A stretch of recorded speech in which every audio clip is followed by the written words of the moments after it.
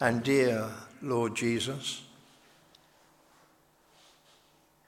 and dear Holy Spirit, we approach you this morning, which we call Pentecost Sunday. We want you to bless us, and in the words of a song we pray, come, Holy Ghost, for moved by thee, the prophets wrote and spoke.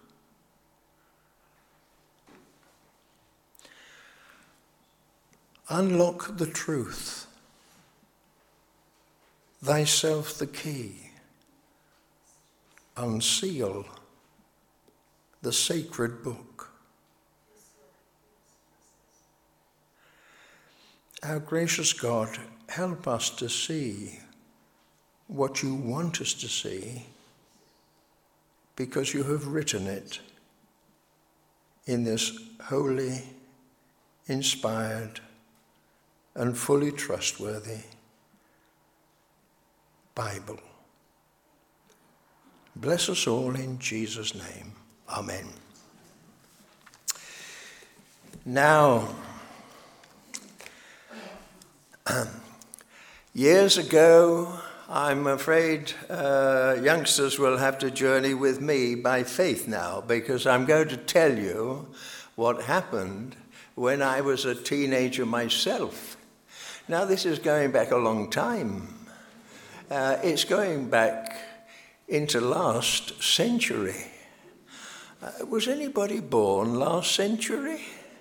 Ah, yes, I was too. Well, when I was a teenager, I used to enjoy a bit of music. I don't know whether it's popular really, apart from certain circles these days, called jazz. Do you remember jazz? I used to admire those musicians. One was called Louis Armstrong. You remember him? I can't sing, and therefore I could almost imitate his gruff, croaky voice. A song he made famous, I really can't take it up, and I think to myself, you've got it, what a wonderful world. Yes, I think to myself, what a wonderful world. It is a wonderful world. Probably we've appreciated that this morning particularly. We talk about the 7 wonders of the world. I'm not against them, but I think you would agree there are many, many, many more wonders in the world than just 7. Well, I want to come this morning with you and point you to some of the wonders of the Word, the Holy Bible. And I do assure you, there are many, many more wonders in this book than just 7. However, this morning, for simplicity's sake, I want to point you to 3. I want you to remember these 3. Well, now, dear Pastor Philip here, I'm not sure. You can report over lunch, you see. I don't know whether he asked you this, but I want you to tell me my 3 points of my sermon out loud. That will tell me whether you've been listening. So here are the 3 points of the sermon, 3 outstanding points, vital points. And before the end of our little time together, I hope you will see that they form 3 outstanding differences of Christian faith to any other faith or religion in this world. Nothing else can match them. However, let me give you the 3 first. The first is taken Well, I was brought up, I've graduated a little bit, but I was brought up on the authorized version of the Bible. So I'm going to quote an old verse. That's the first statement. And then the other two I have styled after the verse I'm going to give you. So here are the three statements. Oh, have you got your memory boxes going? Because you've got to say them after me in a moment. Or shall I be kind? I'll let you say them one by one. There we are. Well, before we graduate.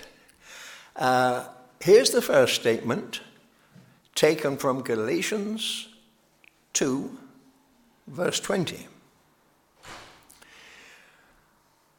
The Son of God loved me and gave himself for me. Now, can you say that? Not too bad, is it? Galatians 2, verse. You're on your own now.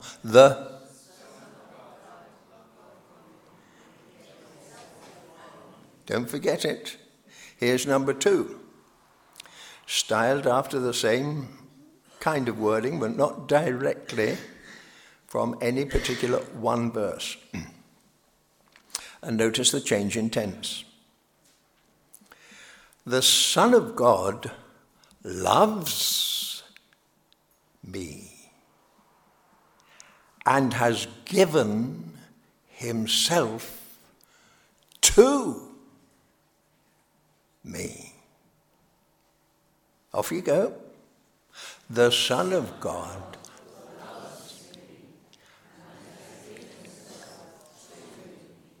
to me, yes.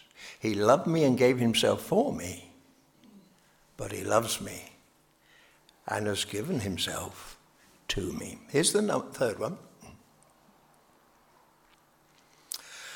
The Son of God loves me still and is coming back for me. Once more. The Son of God loves me still. Well, there are the three. And I think we've got time to say graduation class now. You've got to say all three, one after the other, without me prompting you. So from Galatians 2, verse 20, the first one was, the Son of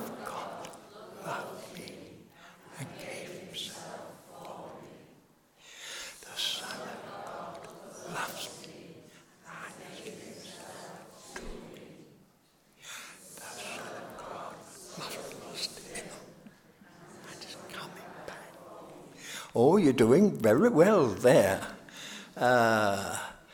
You put me out of my stride now. What am I saying next? Hold on. Now, I did say earlier, those three truths, Christian truths, are unmatched anywhere. Turn to what faith or religion you wish. None can match any of those three. For example, no philosophy, no faith, or no religion can say, our leader loved us and gave himself, especially, to pay for our sins. You'll find that nowhere else. But the Christian can say, his leader, his, lover, the Son of God, loved me and gave himself for me. You may not be able to say that. Your faith may not be able to say that. Your religion may not be able to say that. Your whimsical hope may not be able to say that. But I can say it. I'm a believer. We've just sung. We believe. And what do we believe? Why, our wonderful leader, if you want to call him that, Lord, Savior, the Son of God, loved me and gave himself for me. Second, No other faith can say the second one, that their leader loves them. Their leaders are dead in any case, and has given themselves to them. Not at all.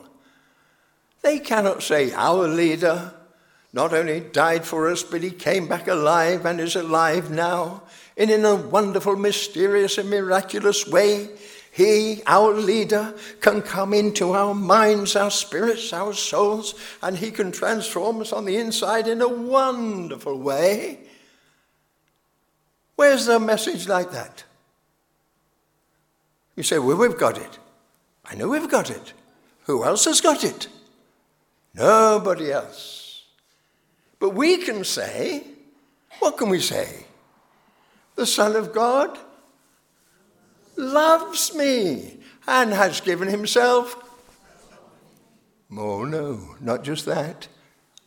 To me. Some of you said for me, if not all. And then thirdly, what other faith or religion, wherever you go in this whole wide world, says, we'll tell you about our leader. He not only died for us, he not only came back alive, he not only lives, but you know, he is going to come back one day through the skies, personally, visibly, gloriously. He's going to shout, and all over the world, every cemetery is going to open, and every grave is going to give up its dead. What a wonderful day that will be when our leader returns. What faith says that? What religion says that? Answer, yours. But nobody else's. Isn't that wonderful? I think I can sit down now and have another cup of tea. Why, the Son of God loved me and gave himself for me. The Son of God loves me and has given himself to me. And the Son of God loves me still and is going to come back for me. Hallelujah. That's worth a hallelujah, isn't it? Come on, let's say it. Hallelujah. Hallelujah. Now, those of you who know your Bibles, and I hope you read a little bit at least each day. I hope most of you have got through it at least once. I was converted years ago and challenged to read it once a year, cover to cover. I've been doing it. And so I can honestly say I've read my Bible ever since I was 17. I've read my Bible, do you know how many times? You're right, a lot. So let's move on. Now, in our Bibles, in the Old Testament, for his Old Testament people, God ordained 7 feasts. Now, the Jews sometimes introduced an extra one themselves. Okay, in the book of Esther you have that. But basically, God said, you look after these 7 feasts. Some of them were very close together. So these 7 feasts occurred at 3 distinct times in the year. Not 7 distinct, apart from the odd day or two. They were clustered one period of the year, quite some weeks later, another period of the year, and then quite some weeks or months later, another period of the year. And God said, and this is what they did, if at all possible, you are trying to get to Jerusalem together to enjoy these feasts. They were happy events, they weren't fasts. One of them was a fast, but the other 6 were feasts, happy events. Now, I want you on 3 occasions to come together happily to celebrate events. Now, why did he do that? Well, they had to remember something. But it underlined 3 important truths. And that was not only in the Old Testament, but those feasts anticipated what was going to happen in the New Testament. And of those 7 Jewish Old Testament feasts, some of them still linger in our English calendar at the moment. Not by their names, but by different names. For example, you will know this one, I think. One of their feasts was Passover. I haven't got time to go in the Passover lamb and that sort of thing, but I hope you know the story of Passover, time of Moses, lamb, blood on the door, and out they came. Passover. They were saved by the blood of the lamb in the Old Testament. They had to remember that. And when we come into the New Testament, or if you like, the Christian era, we have a feast where we remember, by the grace of God, we also were saved by the blood of the Lamb. We don't call it Passover, we call it Easter, all right? Easter. So we have that feast still. Exactly 7 weeks and 1 day, the day after the Sabbath, 7 Sabbaths, you'll be complete, plus 1 day, 50 days. The Old Testament feast, using the New Testament name that was used, was called Pentecost. Pentecost. Now, you know, as by the reading we've just had, Acts chapter 2, when the day of Pentecost had fully come, who came? Answer, the Holy Spirit. Hallelujah. The Holy Spirit came to live in the New Testament believer. Oh, this is where our government has sort of confused us a little bit, whether deliberately or otherwise, I'm not quite sure. But you see, exactly 50 days after Easter, when I was a boy, we had a festival called Whitsun. All right? Whitsun. Now, we've dropped the word Whitsun and replaced it by Spring Bank Holiday. Now, you heard of that one, and you're looking forward to it next week. All right? But the word Whitsun has gone. The 50 days has gone. Sometimes Spring Bank Holiday hits the 50 days exactly, and Spring Bank Holiday Sunday coincides with what we Christians call Pentecost Sunday. More often, they do not coincide. Therefore, the Christian church, if not careful, will lose the concept of this second important truth of God coming to us, not only giving himself for us, but coming to us. Do you know what today is? Pentecost Sunday, or what we used to call Whitsun. Therefore, I want to emphasize this morning, God helping me. Of the 3 sentences we learnt, the Son of God loved me and gave himself for me, Easter. And that's the most important one. But God, I've already said, merely because it's Pentecost Sunday, I want to move on from that most vital, important truth to this second one. The Son of God loves me and has given himself to me. Moreover, the third feast was the Feast of Tabernacles in the Old Testament, and that's referred to in the New Testament. And it coincides with what I'll call, though this is a variable weekend in our English calendar, but the churches normally, I don't know whether you have one, have the Harvest Thanksgiving Festival. When all the fruit of the earth is gathered in, we're meant to have a big celebration. And Jesus told us the harvest is the end of the world. When every single last believer from all over the world is gathered in and is saved, and there's no more to save, the end of the world will come at final harvest. And that's the third truth we must remember. Of course, we don't look at it in fear, that God is going to come and call us to account. No, no, no, no. We who are Christians look forward to it in love. Why? Because the Son of God loves us still and is coming back for us at the end of time and the end of the world and the end of harvest. Isn't that lovely? Are you with me still? Just say yes or nod your head. Are you with me? You got that? Have you forgotten the 3 sentences? You got those? I'll be asking you in a minute.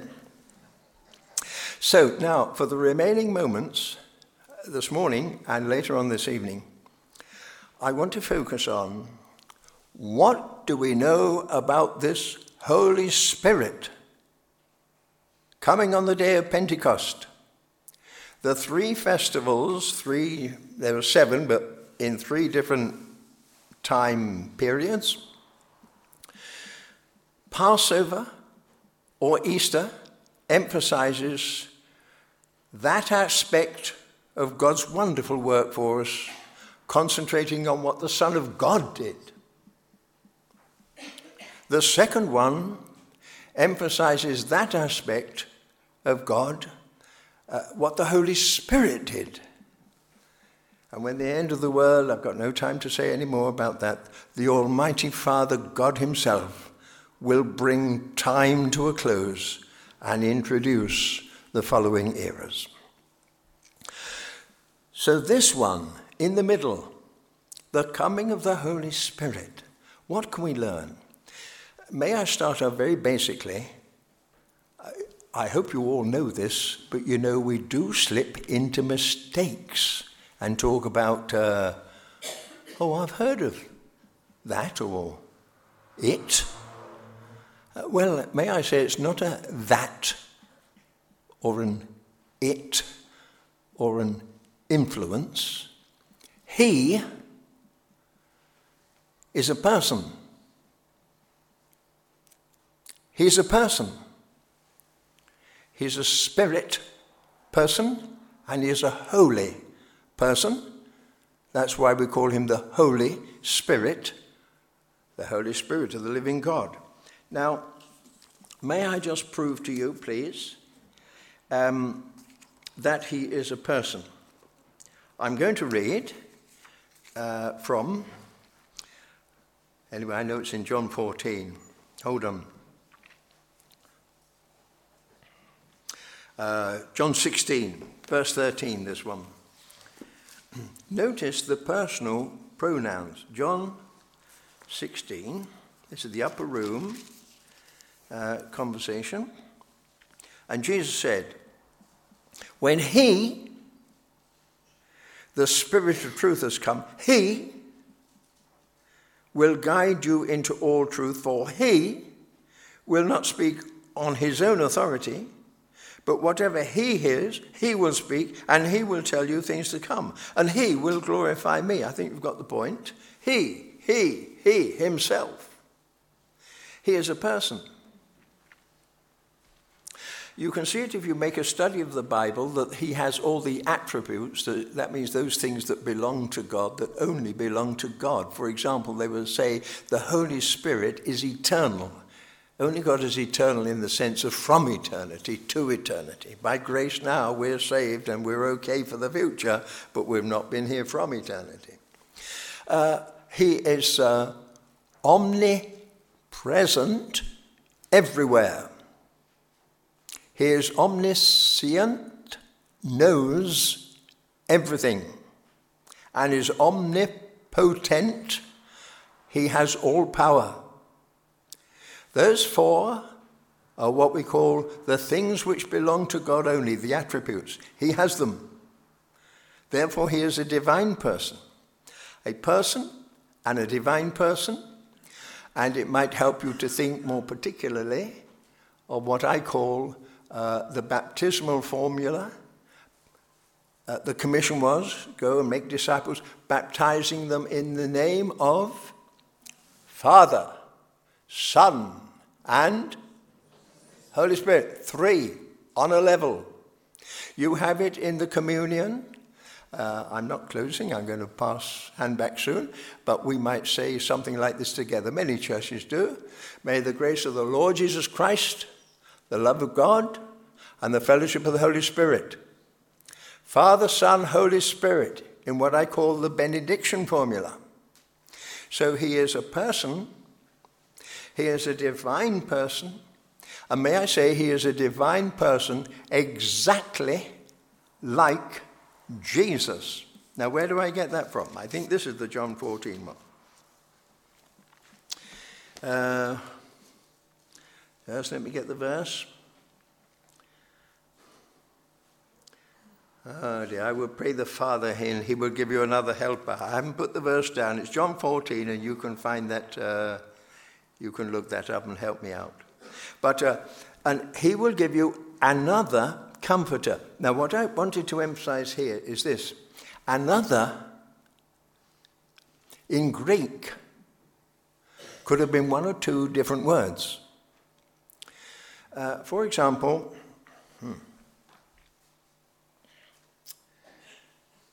here is an object. Here is another object. You say, yes, but that one's not like that one. True. Here is an object. Here is another object. Oh, you say, well, that one's like that one. Are you with me? Another can mean another of a different sort, or another of exactly the same sort. Does that make sense? Jesus said that the Father would give you another. Guess which Greek word was used? Of the same sort. Exactly like me.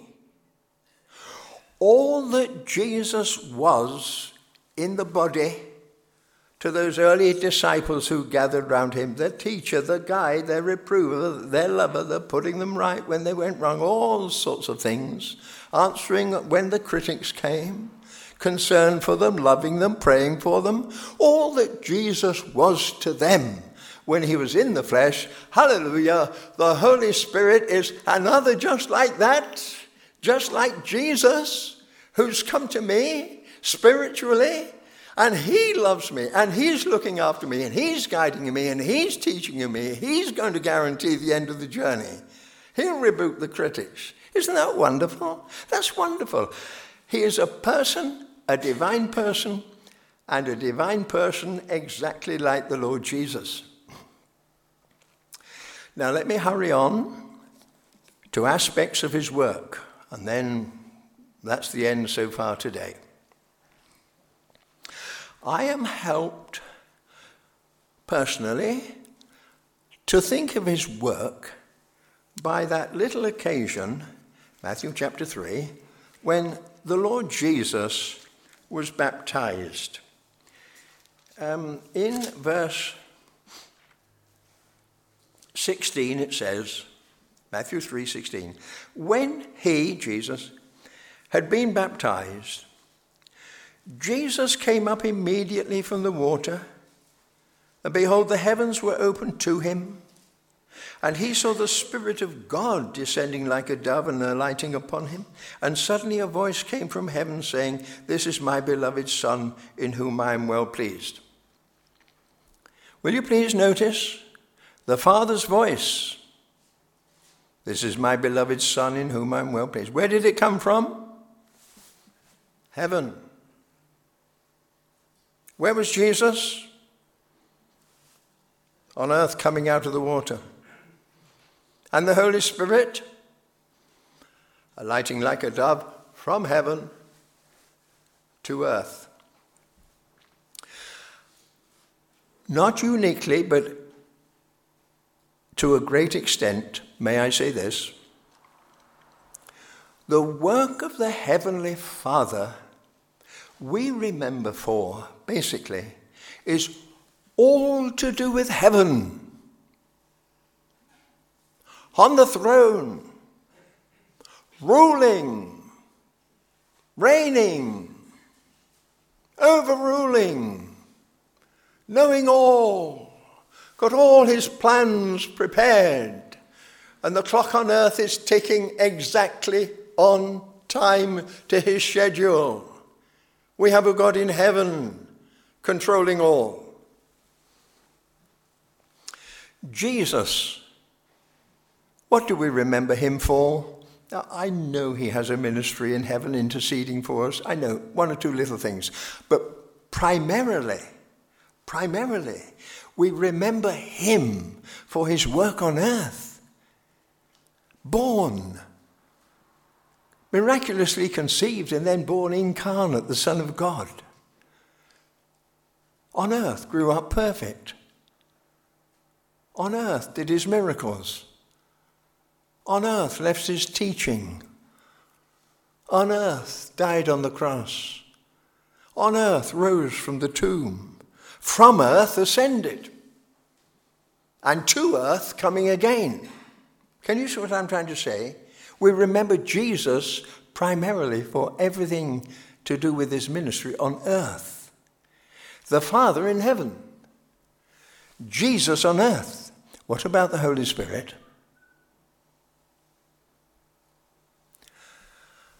Bringing that which is in heaven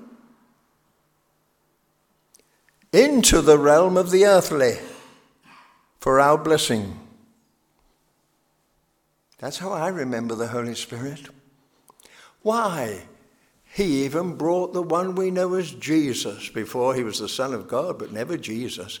But he brought him, conceived by the Holy Spirit in the womb of Mary. He brought him from heaven to earth in a miraculous way. Fully human, but fully divine. And never a fault in him. And then the Holy Spirit has brought the revelation of God. All that God wanted us to know. He has brought that from heaven into earth and inspired the writing of this book. This is a miracle book, not to be compared with any other. You say it's only a human book. No. It is not only a human book. It is a human book. But it is equally divine. Jesus was human, but he was equally divine. And that combination meant every word he spoke you could rely upon. This is human and equally divine. And here too we have something where every word we can rely on. Miracle. The Holy Ghost brought that. The Holy Ghost has brought that.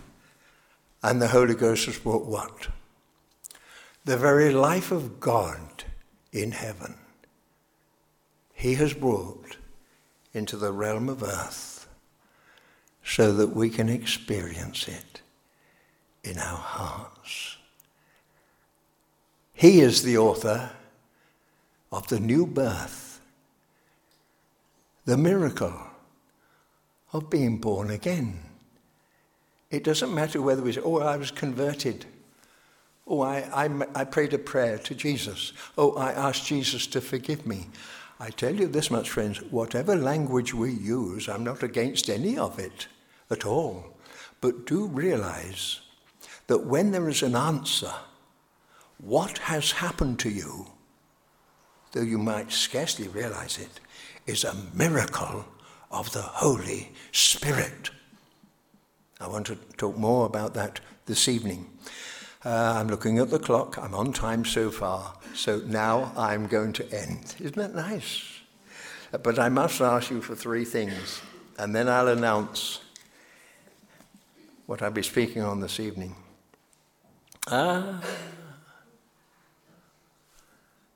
You've forgotten. Quick, look at your written notes and tell me what Galatians 2:20 says. It said, yes, and there's another lovely truth we've emphasized a bit today. The Son of God. Yes. And we mustn't forget the third. The Son of God must be still and is coming back for me. Yes. Well, there we are. I hope it's a little blessing to you. Write them down when you get at home. Test them over lunchtime, one with the other. And if you can't remember them, no seconds. All right. And this evening, may I just say, because there's so much about our dear Holy Spirit, briefly, I'm going to try and cover the following. I call them the 7 words of the Holy Spirit. I want to have brief comments on 1, the baptism of the Holy Spirit. 2, the gift of the Holy Spirit. 3, the seal of the Holy Spirit. 4, the guarantee of the Holy Spirit. All these words you find in the scripture. 5, the unction or anointing of the Holy Spirit. 6, the witness of the Spirit. And finally, the fullness of the Spirit. I value your prayer for that as we gather together this evening. May I pray, please, and then I'll be handing back to whoever comes over. Thank you. Well, our gracious God and Heavenly Father, and indeed, dear Lord Jesus and dear Holy Spirit, we thank you for so many of the blessings we've been reminded of this morning. We thank you, Lord Jesus, you came to be a man so that you could die on the cross for our sins. We bless you for the gospel. And the Holy Spirit's part in that. We thank you this morning. We have a fully trustworthy and Holy Spirit-inspired Bible. Help us to understand it increasingly. We bless you this morning. It is possible for ordinary man stumbling along with his life and his sins and his doubts to be wonderfully born again of the Holy Spirit of God. What an experience. Oh, may many in this city have that experience from the Holy Spirit. We thank you, our gracious God, also, that having been born again, you have covenanted to look after us, help us, guide us, teach us, reassure us, pick us up when we stumble, and you've guaranteed a safe arrival in heaven. We bless you for that. We thank you for all the other wonderful ministers of the Holy Spirit, and we thank you for fellowship in the Holy Spirit this morning. We want to give you praise and gratitude. Receive them in this prayer. In Jesus' name, amen. Thank you.